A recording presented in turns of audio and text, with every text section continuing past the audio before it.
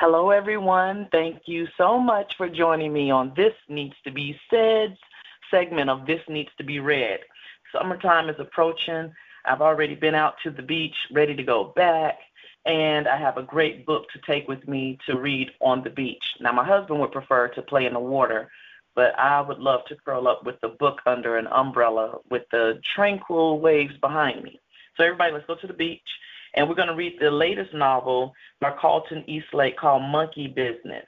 And I'm already excited about a fun read, something that is going to get my emotions stirred, get me excited, flipping the page and wondering what happens next, as opposed to my typical business books or help you manage your money or, get your spirit right. This book is light reading. So I want you to make sure you listen to our interview today, but then you go out and pick up a copy of Monkey Business.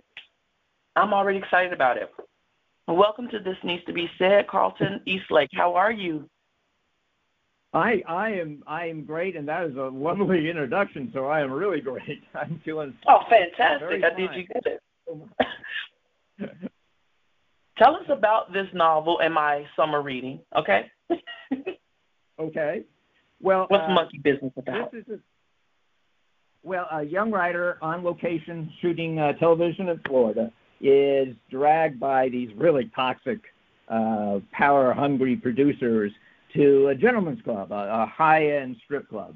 And when they get him there, they're planning on humiliating him, bullying him, and they think they have hired a young dancer to do that. Instead, she hauls him off in private and says that she's really an anthropologist in search of rational life, and she starts questioning him about these horrible producers and how they behave around the women in the club, and question him about creativity and fantasy and the role that it plays in our lives and how we rationalize doing stupid things and bad things, but also how we tune our emotions to do good things. And he falls really madly in love with her. I mean, it's some enchanted evening, you'll see a stranger across a crowded room and, fly to her side. And from that follows the workplace story of these producers and how they're willing to destroy the show in order to just keep their own sense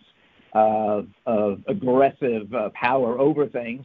And the love story where the guy is trying to win the love of this very mysterious girl and does not know who she really is and what she's really up to, but begins to think that she is sort of engineering things to teach him, to teach these producers some things that they better learn.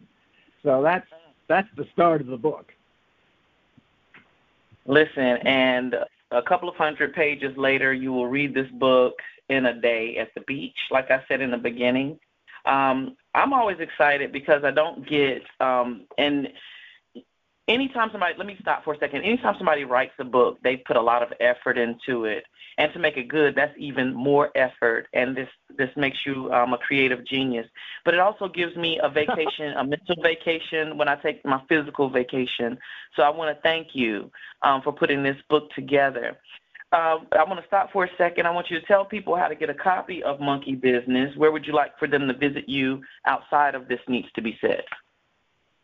Well, they can get, first of all, they ought to try the independent bookstores. It is being distributed now to independent bookstores. It is already up on the major, sites if you order by mail, and it's up around the world. I mean, it's in Australia, New Zealand, and, of course, throughout the U.S., Canada.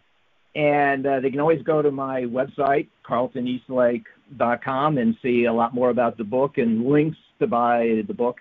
But they can pretty much buy it everywhere they buy books. So Carleton Eastlake is Carleton, Eastlake. But it's out everywhere this week. The supply chain actually has frustrated us like everybody else. It's actually shipments are arriving day by day this week instead of all, turning up on Sunday night the way they're supposed to, but they are getting there. Well, I think it's worth the wait. So give me one of the surprising things when you were writing this book. Like, what did you not expect the character to do? Like, you didn't see it coming while you were writing it. The ending. And I don't want to give away the ending, of course. Okay, well, don't give it.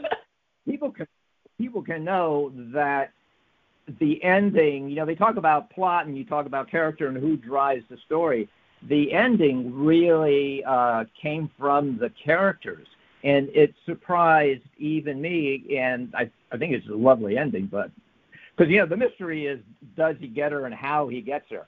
So there's something to read for. There is a goal to be achieved there, because we do get to something that even surprised me a little bit.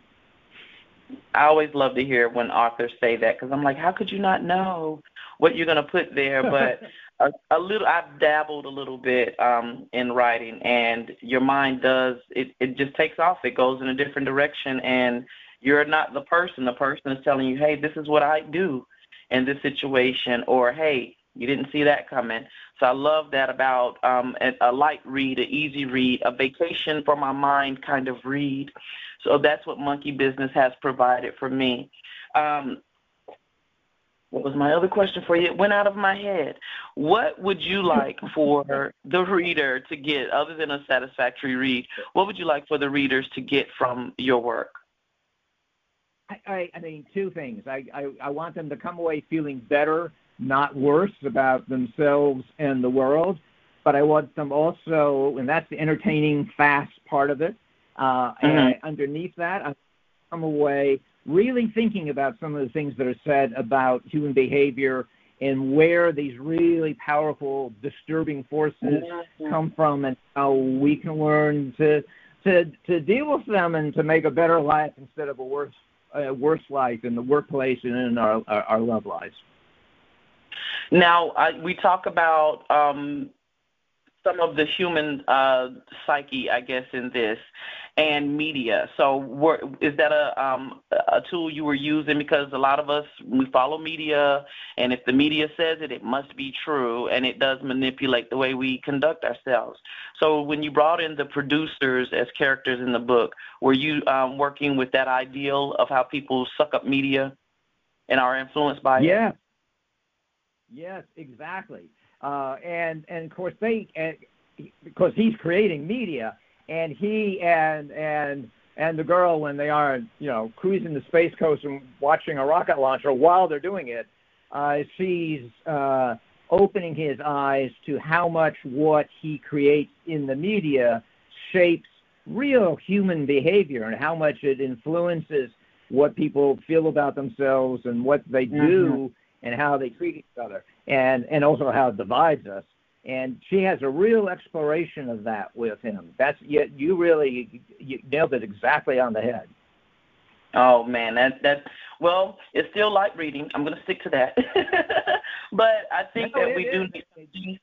Yes, I think that we have to put some things in the art form for people to be able to swallow it and then to be able to apply it to their lives, because we don't want to admit that we've allowed something to control us when we're our own bosses.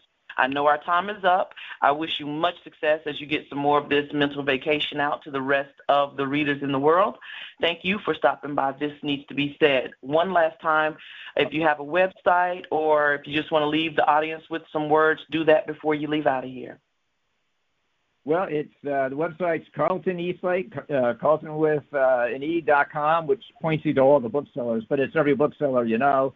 And yes, it is a light, fast read that all the same has substance. That you won't feel you wasted your time. You had a good time, and there was a good reason for it. Fantastic. Much success. Thank you so much for stopping by. Oh, thank you. Thank you for tuning in to This Needs to Be Said. I hope you've gained something from what has been shared. Send me your comments and show ideas through the website at TNTBSmedia.com. I'd love to hear from you.